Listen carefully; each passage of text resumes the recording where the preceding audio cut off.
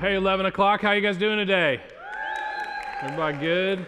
Man, it is a great day to be here at Coastal. My name is Steve. I'm one of the pastors here, and I'm excited today to be able to continue in the series that we're doing for the month of November called No Fear November. And we've been basing this series, as you guys have heard the last couple weeks, off of a verse from 2 Timothy chapter 1, verse 7. And it says this, "For God has not given us a spirit of fear, but of power and of love and of a sound mind." Now, the last couple weeks, we've heard TJ, as he's talked about in week 1, overcoming fear, and then last week talked about the fear of intimacy. Now, I got to tell you that I've really enjoyed, I've loved the first 2 Sundays in this series, and if you missed either one of those sermons, I want to ask you to take some time this week, go online, watch the video, download the podcast, but make sure that you check those out, because this concept that we're talking about, this idea of fear, the topic that we're doing in this month, is something that all of us are dealing with on one level or another. All of us are facing this in some way. And I think that in those first 2 weeks that Pastor TJ spoke, there was some really, really good stuff in there. Now, as he talked, both weeks he talked a little bit about phobias. And I thought it was interesting thinking and learning about some of the phobias that people have. And this week, as I was getting ready for the message today, I learned something that I thought was really kind of strange but also interesting about phobias. Now, the most common fear, the most common phobia is public speaking. And the second most common phobia is the fear of dying. So what's interesting is that there are more people that would rather die than speak in public. I got some yups down here. Yeah. Like, I'm thinking, when I look at that, I'm like, are you serious? Like, what? How is that possible that more people would rather die than speak in public? And here's my hypothesis that I'll share with you this morning. I think people are afraid to look foolish.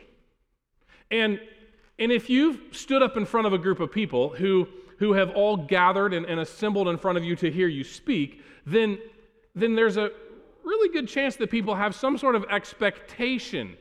They think that you have something worthwhile to say. Maybe they think you have something interesting to say or something entertaining to say. In the case of preaching, you might have something life-changing.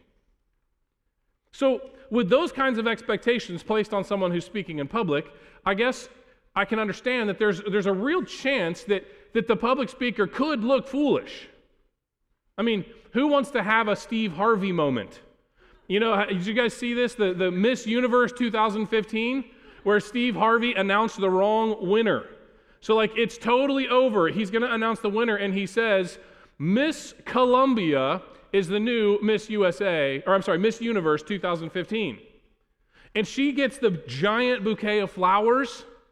They put the crown on her head, and you're like pushing the little pins in to make it stick and all this stuff. She's doing the little walk, right? She won, and then Steve Harvey's like, hey, like, hold up a second. That's not really how it's supposed to go. Miss Columbia was the first runner-up of Miss Universe. Miss Philippines, you are the new Miss Universe. And they literally had to take the crown off of Miss Columbia's head and give it to Miss Philippines. It's a great Steve Harvey moment. I mean, you can look foolish when you stand up in front of somebody and speak. People don't like looking foolish. You know, I was emceeing at an all-church retreat about 5 years ago. I was a pastor at a large church, and every year they did this annual, like, weekend. They called it the all-church retreat, and it was just, they like took over a retreat center campground thing, and all weekend we had like worship times, and we had a speaker, and we had all these different sessions, and what we learned is that getting people to actually come to the session and kind of get their seats and settle in on time became a bit of a challenge. They were all hanging out at the table getting coffee and snacks or whatever, and so I was emceeing the event for the weekend, and so I came up with this brilliant idea to do stupid human tricks at the beginning of each session, just to get people to kind of sit down and they're finding their seats without really missing anything really important. And so I get up there on the first time and I say, hey guys, we're going to open up today with stupid human tricks. Who wants to come up and share one of their stupid human tricks? No hands go up. And I'm like, okay, I'll do one. So I did one. And then right after I did it and people laughed, then like someone else raised their hand and someone else raised their hand. So we had a couple. And every single session we would open with stupid human tricks. But each time I said, who wants to come up and share one of their stupid human tricks? And nobody would raise their hand until I did one and made everybody laugh, made myself look foolish. And then someone would be like, oh, okay, well, I can do that. I can get up and do that. I have a lot of stupid human tricks, so it worked for the weekend. I was able to kind of keep things going. But the reality is that, like, the fear of foolishness keeps us from things. You know, it's the fear of foolishness that keeps us from raising our hand in fourth grade, because what if we don't have the right answer? It's the fear of foolishness that keeps us from asking someone out on a date, because what if they say no? It's the fear of foolishness that keeps us from changing our major in college, even though we completely hate what we're doing, because we're afraid of the unknown. It's the fear of foolishness that keeps us from changing jobs, even though we're miserable in what we're doing. It's the fear of foolishness that keeps us from praying for miracles. Now, I want to talk this morning about this fear of looking foolish, because I think that this is one of the things that holds so many of us back from allowing God to do something amazing in our life. How many of you would love for God to work a miracle in your life? How many people would love for God to work a miracle in your life? How many of you would love for God to use you to work a miracle in someone else's life? Right, a lot of hands going up. Now, if I could guarantee you that God was going to do something miraculous, or God was going to use you to do something big for him and somebody else's life, if I could guarantee you that it was all going to work out great, how many of you would be down for that? But see, I can't guarantee that. I can't guarantee that when we go out on a ledge, when we go out on a limb, when we really stretch, when we completely leave our comfort zone for God, that there's not going to be some sort of nervousness or fear, that it's not going to be really outside your comfort zone and really difficult, and maybe it's going to be super hard, and maybe people are going to be looking at you. Maybe it's not going to work out quite the way you thought, so then you're going to be confused. Wait, did God really say? Is he still doing what I think he's doing? I can't guarantee that. And so because we can't guarantee everything that's going to happen, that's why we have this fear. This fear still kicks in for most of us, because although a lot of you raised your hand, there's no guarantees of how things are going to work out for us when we really go out there on a limb. And so we tend to do one of these three things, because I can't guarantee you that you'll never look foolish in life. There's one of three things that most of us do. Some of you do one of these things kind of naturally. Some of you do a combination of these. The first thing is we freeze. My son, Evan, he's 10 now, but a few years ago, he was like between the ages of 5 and 7, and my son was a freezer. So, you know, he'd be sitting on the couch or something watching a cartoon, and he'd spill an entire glass of chocolate milk like all over himself and the couch. And he would just like freeze, like look of terror. And Katie and I, like, now that freeze might have been because of the way that we conditioned him as parents. You know, like he might have thought, oh, I'm about to get nailed. Because like my wife and I are not like the calmest people at times. And so it could have been a conditioned response to our complete overreaction to something as small really as spilling some milk. But he would have this look of terror while Katie and I are like, get up, grab a towel, don't let it soak into the couch, right? And he's just the whole time, he's like, he was a freezer. Now, as we get older, we don't want to talk about freezing, so we try and put a much more mature spin on this response, and we say, you know, it's like paralysis of analysis. You know, and do you know what paralysis of analysis is? That's when, you know, we've got a decision to make in life. Maybe it's at our jobs or it's parenting or it's just something going on, and we've got to make a big decision. And instead of making that decision, we just keep thinking about it. We keep stewing on it. We're afraid that if we make a decision, it might be the wrong decision. So we just keep overanalyzing the situation. We list out all of the pros and cons, all of the possible outcomes that could possibly happen. We stress out about it until the point where the time comes that we've run out of time to make the decision. Now we no longer even need to make it because we've wasted so much time analyzing it that the time has passed to make the decision. And so we just move on to the next decision that because we're afraid we'll make the wrong one, we probably don't make that decision either. This was me early in my ministry. I had a really hard time. Anytime we were making kind of big, kind of directional decisions of what we were going to do in ministry, I was always afraid that if I made the wrong decision, this was when I was in youth ministry, I was always afraid that like, I'm going to make this decision. We're going to do this, and next week there's going to be 0 kids that show up because they're all going to hate my decision. Or all the parents are going to hate it, or whatever. So I would get stuck with this paralysis of analysis. And I got on staff at a large church where I was the junior high pastor, and there was another guy named Dino who was the high school pastor. Now, Dino was the exact opposite of me. Dino honestly did not think that any decision he ever made could possibly be wrong. Like, just a dreamer that at first annoyed the living daylights out of me. Like, we'd be planning some joint ministry event with, like, his group, the high schoolers, my junior hires, even some other churches in the community, and he's the type that's like, so we need some entertainment. Let's call Penn and Teller. We'll see if they can come. Let's get Taylor Swift to come in and do a concert. Like, he would just think of, like, the craziest names, and I'm like, what? You know, I'd sit there and go, oh, nobody's ever going to come to our event, you know. But so us working together was actually really good because he would challenge me and push me and kind of draw me out of that fear of being wrong into thinking, like, what could God really do? So some of us, we freeze in those moments of fear when we don't want to look foolish. We don't really want to go that far out on the limb. Others of us, we run. Now, one of the kind of funniest family memories that my mom and I share together is of a time I was probably somewhere between 8 and 10 years old. And I had heard a song. I don't know where I heard it. It must have been on the radio in the car or something like that.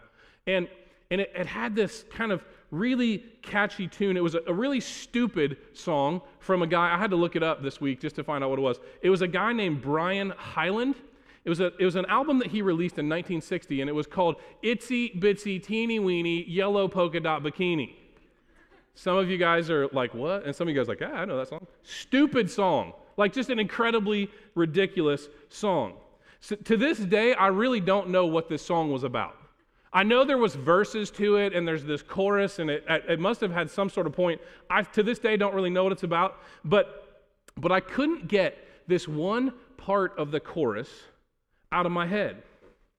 And this is the part that I had stuck in my head. It was an itsy bitsy teeny weeny yellow polka dot bikini that she wore for the first time today. Some of you guys are singing along. Yes, you know this stupid song too. So that's all I knew. And that's like not even the whole chorus. It's just like one line of this stupid song. Sorry, Brian Hyland, wherever you are.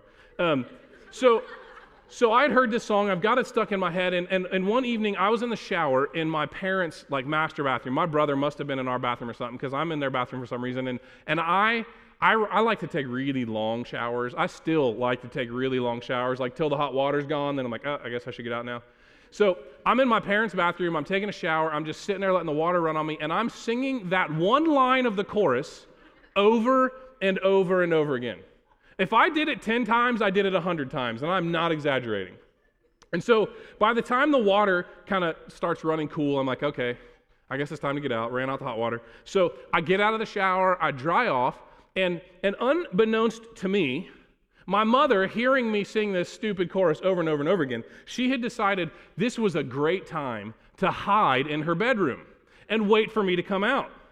And so after I dry off and I walk out of their bathroom into the bedroom, my mom, at the top of her lungs, starts singing, "It was an itsy bitsy teeny weeny," and I dropped my towel, and I'm on a full naked sprint out of the room. Like, I didn't even attempt to make the turn into the hallway. I just ran into the opposite side of the hallway wall at full speed, crumpled to the ground in the fetal position because she had scared me so bad. I am convinced that if that wall had not been there, I would still be running. You know, when God calls us to do something that's hard, something that's hard for Him, like it's hard, oh man, God, I don't know if I can do this. You know, we may not actually sprint, but we still run. Many of us still run. We run differently. We tell people, I'm too busy. I don't know if I can do that. I don't know if I can help there. I don't know if I can sign up for that outreach event. I don't know if I can go on that mission trip. I'm so busy. Or maybe we say, hey, that sounds so awesome. I'll pray for you while you go do that. I'll make a donation. I'll support your ministry. Make a donation. Tell me where I can write a check. My $10, I'm sure it'll help. But see, we avoid actually getting our hands dirty for the Lord. We may not be running, but we're still running. So sometimes in our fear, we freeze, and sometimes we run. And sometimes we just do something stupid. Now, I was trying to think about a time that I could share with you, a time where in my own fear I did something stupid, but honestly I had a hard time kind of narrowing down the options. So I want to share with you a story from Scripture because I think it'll help us to understand that we're in really good company here with this idea of doing something stupid. So we're going to read from Genesis chapter 12, and I want to highlight what's happening here before we read. This is an incredible story of a time where God has chosen this man named Abram. And he's chosen Abram to be the father of the nation of Israel. So God has picked Abram, and he has told him that a great nation was going to come from him. And that God was going to make a covenant with Abram and all of his descendants. So the great nation, all of Abram's descendants, are going to have this covenant with God. They are to be God's chosen people. So this is how chapter 12 starts. The Lord had said to Abram, "Leave your native country, your relatives, and your father's family, and go to the land that I will show you. I will make you into a great nation. I will bless you and make you famous, and you will be a blessing to others. I will bless those who bless you and curse those who treat you with contempt. And all the families on earth will be blessed through you." That's a pretty good deal if you're Abram, right? He's got to be thinking, man, this is feeling pretty nice. God chose me, and he's going to protect me and bless me and all of my descendants. Now, 7 verses later, not 7 chapters, 7 verses, this is what we read. At that time, a severe famine struck the land of Canaan, forcing Abram to go down to Egypt, where he lived as a foreigner. As he was approaching the border of Egypt, Abram said to his wife Sarai, "Look, you are a very beautiful woman. When the Egyptians see you, they will say, 'This is his wife. Let's kill him, and then we can have her.' So please, tell them you're my sister. Then they will spare my life and treat me well because of their interest in you." So basically, Abram's like, hey, babe, you know how I'm always telling you that you are smoking hot, right? Well, see, as we head into Egypt, these guys they're gonna look at you and like, man, that woman is so fine. Did you see Sarai? Man, she's a good-looking woman. And so because this is how they're gonna see you, what they're gonna do then is go, what is she doing with that Abram dude? So see, sweetie, they're gonna think that because you are so beautiful that they're gonna want you for themselves, but I'm your husband, so I'm kind of in the way, and they're gonna kill me first so they can have you. So I've got this great idea, Sarai. See, here's what we're gonna do. Check it out. Just tell them you're my wife, or you're my sister. If you just tell them you're my sister, no, seriously, check. It's all good, Sarai. It's okay. Like, they won't kill me then. Well, I mean, sure, you're gonna have to marry somebody else, but at least we'll be able to eat. Right? All the women in the room are like giving their men the stink eye right about now. Right? That, like, Abram literally he's so afraid that he tells his wife, just tell them you're my sister, let them do whatever they want with you, and at least we get to live.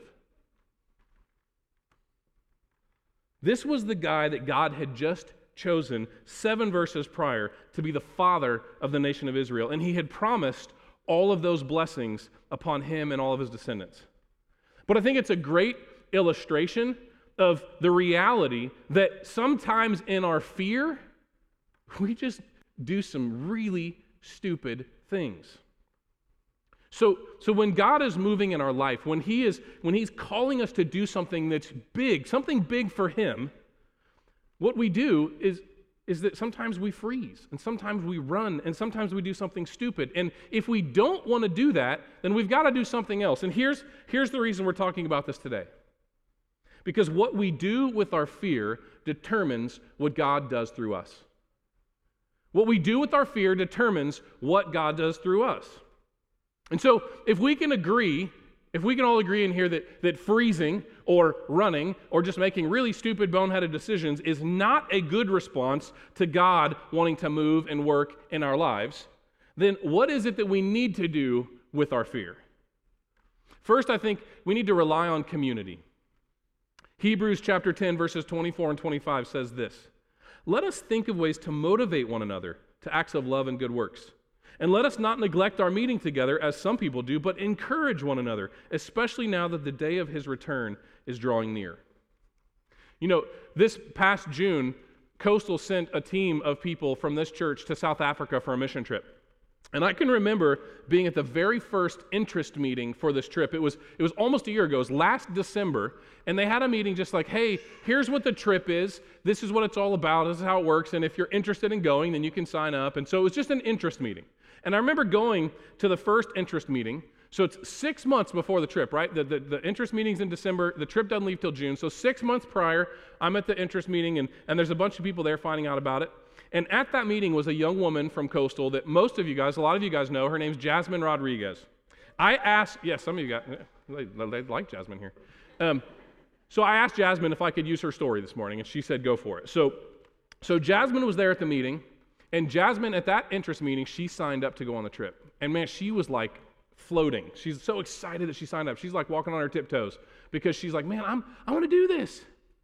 And then the interesting thing is that during the 6 months between the day that she signed up and the day that they departed for the trip, Jasmine dealt with fear so much more than she ever expected. She would ask questions constantly. Did I make the right decision? Should I really be going? Am I going to be able to raise enough money for the trip? Oh, money. How am I going to ask people for money? I can't ask people for money. Nobody's going to help me pay for this trip. It's really expensive to go to South Africa. I can't do this. How am I going to survive a 20-hour plane ride? I don't think I can do the South Africa trip. I can't keep my own life together here in the States. How am I going to go help anybody in South Africa? These are common statements and questions that Jasmine dealt with. These are common fears that she dealt with over and over and over again during that 6 months. Fear after fear, week after week. I can't tell you how many times I would get here at 5:30 a.m. on a Sunday morning, and Jasmine was part of our setup team. Shameless plug, 5:30 a.m. setup team. Come see me after church if you want to join that. She was part of our setup team, and I would come in the morning and be like, hey, Jasmine, how's it going? And she would respond with some sort of freak out about the mission trip. I'm like, Jasmine, it's 4 months away. What are you so worried about? But every single week, it was like, how are you doing? Oh, man, this mission trip's coming up fast. Jasmine really dealt with a lot of the fear. But the good thing is, I wasn't the only person here at Coastal that Jasmine was telling about all these fears regarding this mission trip that she was dealing with. She was very open with a number of people here about the fears that she had about being a part of this trip to South Africa. And she would not just share the fears, but she would ask people to pray for her. And people were constantly and continually reassuring her. They were praying for her. They were telling her, look, everything's going to be fine, Jasmine. Don't back out of the trip. God is going to do something amazing through you on this trip. Jasmine didn't back out. I remember the first time that I saw her when she returned from the mission trip to South Africa. And I couldn't wait to ask her how her trip was, what her experience was like. And Jasmine she could barely frame meaningful sentences together to tell me about her experience. She was so excited about what God had done in South Africa, how she had seen him move and how she had felt him moving in her life. But see, if Jasmine hadn't relied on the community during those 6 months of off and on fear, I don't believe that she would have been on the trip. But see, she did rely on community. And by sharing her fear with those who cared about her, she was able to allow God to do something amazing in and through her. We all need to rely on community. And the second thing that we need to do is that we need to give God control. We need to give God the control. Now, I mentioned my son earlier. Some of you guys know my son, Evan. He's 10 years old right now. So for those of you guys that don't know him, my wife and I happen to think that we've got the coolest kid in the world. He's super funny, he's silly, he's very quick-witted, he's thoughtful, he's a great friend, he's super social, loves to be around the big party and whatever's going on. But this year, out of the blue, just completely caught us off guard, my son Evan started dealing with anxiety. And I don't mean the munching on your fingernails kind of nervousness. I mean real, full-blown anxiety, panic attacks. And my wife Katie and I had no idea what to do. We didn't know what caused it. We didn't know how to fix it. We didn't know how to help him. We were trying everything. We were reading books. We were doing research online. We were taking him to specialists. We were trying to figure out like what in the world is going on because at this point we realized that it was keeping him. This anxiety, these panic attacks were stopping him from doing the things that he loved. He was having a hard time just going to baseball practice because the panic attack would set in. He was having a hard time going over to a friend's house, which was like one of his favorite things to do. He was even struggling to come here to church and to go into the kids' ministry. Just all kinds of anxiety. And so we started asking him, help us understand, what are you feeling in the middle of these anxious moments, in the middle of these panic attacks? What's going on? And he said, I fear. I feel fear, but I don't even know what it's for. I get angry at myself. I feel like a failure. He told us that in the middle of these anxiety attacks, he says, God feels so far away from me. And the hardest part, though, was that we watched him, and Evan had absolutely no mercy for himself. He would say things like, I'm so unworthy of all this time that you and Mom are trying to sell. I'm not worth it. I'm so hard to love. I make your life so difficult. He just felt completely unworthy. He had no mercy for his own struggle that he was going through. And so my wife and I were trying to do everything we can, books and, like I said, internet, taking him to specialists, talking to everybody that we could think of. And then something amazing happened. At the last night of worship that Coastal did, it was right here in this room this summer. And Evan was right here in the front row, kind of where Susie's sitting now. And Evan's over there with his mom. And as the music was playing, the panic set in. He started getting really agitated. He said, I really had a hard time. And my wife said that he kind of grabbed her hand, and as she looked at him, in tears, he said to her, Mom, I can't do this. He was kind of getting to that freak out, boil over mode of panic and anxiety. And my wife, at that very moment, she held onto his hand and she started praying for him. She said, at that point, I was completely at the end of my rope. I didn't know what to turn and say to him anymore. And so I just started praying. Now, my wife and I had prayed about this a lot in the past, but this time Katie said, I prayed something very different. I said to God, I don't know what to do. I don't know how to help my son. Nothing that my husband and I are doing seems to be making any kind of a positive difference. And then she said to God, I love him too much to see him like this. God, he's yours. I give him to you right now. Please help him. Now, she told me later, she said, I've been his mom now for 10 years, and he has always been my son. And that night, I had to say to God, God, he's yours. And then the coolest thing happened. Evan leaned in and he hugged her, and she said that she could just feel physically his body relax. She knew something had happened right then. And she looked at him and he asked her, he said, Mom, can we go outside? And she knew that this wasn't just like an escape mechanism of I'm about to have an anxiety attack, so I need to escape the room. She knew that there was something different. So she said, sure, come on, let's go outside. And as they walked outside, he said, Mom, can I talk to you? And she said, yeah, what's going on? And he said, well, when you were praying, God gave me a message. He said that he closed his eyes, even with all the lights and everything in the room, he closed his eyes and everything was completely pitch black dark, and he could see a light in the distance coming toward him. And the closer it got, then he realized it was a word.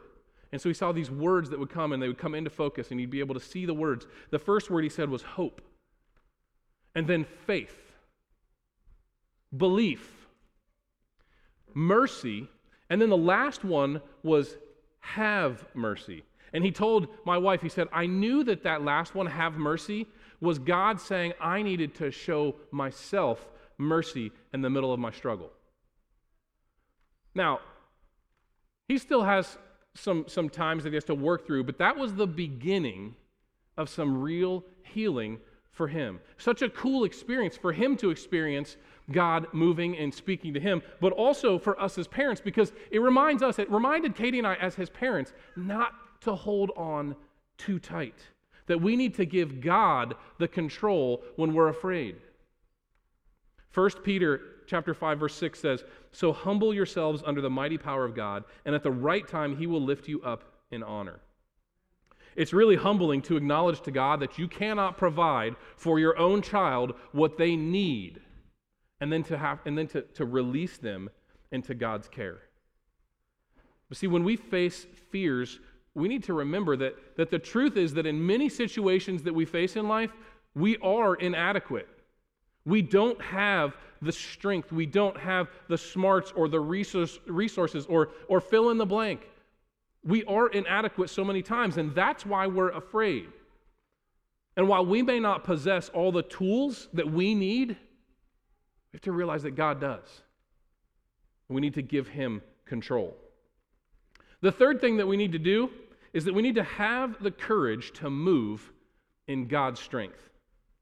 You know, one of my favorite stories in the Bible is the story of David and Goliath. It's a super common story. Most of you have heard the story of David and Goliath. You know, it's one of the stories you teach kids in our kids' church. But let me just set the scene here. The Israelites, which are the chosen people of God, right? We talked about Abram and God making a covenant that his descendants would be his chosen people. So these are the chosen people of God. The Israelites, they're in a battle with the Philistine army. And the Philistines have brought out their greatest warrior, and it's a dude named Goliath. Now, he's not just an ordinary guy that happens to be a great warrior. He's actually a giant. He's 9 foot 9 inches tall. His armor weighs 125 pounds. Just the iron tip of the spear that he carries weighs 15 pounds. The Israelite army is over here on one hill, and the Philistine army is over here on another hill. And Goliath comes out into the valley between them, and he challenges them. He says, hey, send out your best warrior. We'll fight. If I win, you surrender to us. If he wins, we all surrender to you. And nobody in the Israelite army would go and fight him. They were all afraid. This goes on for 40 days. Every morning, Goliath comes out into the valley and makes the same challenge. And every morning, every single person in the Israelite army is too afraid to go out there and fight. Now, to make this long story short, David is just this little kid. He's still a boy. He's a shepherd. He takes care of his dad's flocks. And his dad sends him to the battle because his older brothers are in the Israelite army. And his dad basically says, here's some food. Take this food. Go check on your brothers. Feed them and just see how they're doing. And so when David gets there, he finds out about this giant, and he finds out how afraid the Israelites are. He walks right up to the king, King Saul. He walks up to the king, and he says this in 1 Samuel 17, verse 32. He says, don't worry about this Philistine, David told Saul. I'll go fight him. Don't be ridiculous, Saul replied. There's no way that you can fight this Philistine and possibly win. You're only a boy, and he's been a man of war since his youth. But David persisted. I've been taking care of my father's sheep and goats, he said. When a lion or a bear comes to steal a lamb from the flock, I go after it with a club and rescue the lamb from his mouth. If the animal turns on me, I catch it by the jaw and I club it to death. I have done this to both lions and bears, and I'll do it to this pagan Philistine too, for he has defied the armies of the living God. And the Lord who rescued me from the claws of the lion and the bear will rescue me from this Philistine. And then David walks out into the valley to fight the giant Goliath with nothing but a sling and a handful of rocks. And with one shot, he kills the giant Goliath.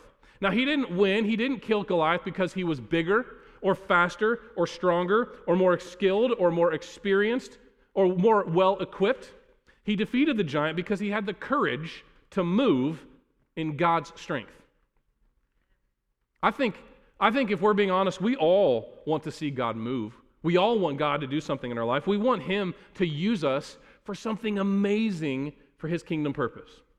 But see, in order for that to happen, we have to allow ourselves to be put into situations where we have to have God move. But see, the reality is that so many of us, we want a safe Christianity. We want the safe and secure type of life that's full of ease and comfort, a life where there's really no risk involved. You know what I think many of us do is that we pray and we might say, Lord, would you please do a miracle in my life? Use me for a miracle in someone else's life. Use me for something amazing for your kingdom. And then in the very next breath, we pray, Lord, but please keep me out of any situation which would actually require a miracle. Keep me out of any situation in life that would be too big for me to handle in my own strength, with my own resources, with my own talents. Because see, anytime that happens, God, I get afraid. But it's in those very moments that God is setting us up to see Him moving in our life and accomplishing amazing things in His strength through our weakness. If you want to overcome fear so that God can use you for something amazing, you've got to rely on community. You've got to trust your brothers and sisters that will walk alongside of you. You've got to give God control. Realize that you are inadequate by yourself, but He's not. And then you have to have the courage to move in God's strength. Would you guys pray with me? Father God, I just ask that this morning, Lord, would you help us to maybe first just realize that we are inadequate, that we aren't strong enough. We don't have all of the resources or all of the talent or all of the strength that we need to do something amazing for you. God, would you help us to have the courage to step out way, way, way out there on a limb for you, to not worry about looking foolish, but to realize that you've got something incredible that you want to do in and through each one of us. There's miracles just waiting to happen in our life. We can be a part of miracles in other people's lives if we'll step out of the way and allow you to work through us. God, help us not allow fear to get in the way of you using us.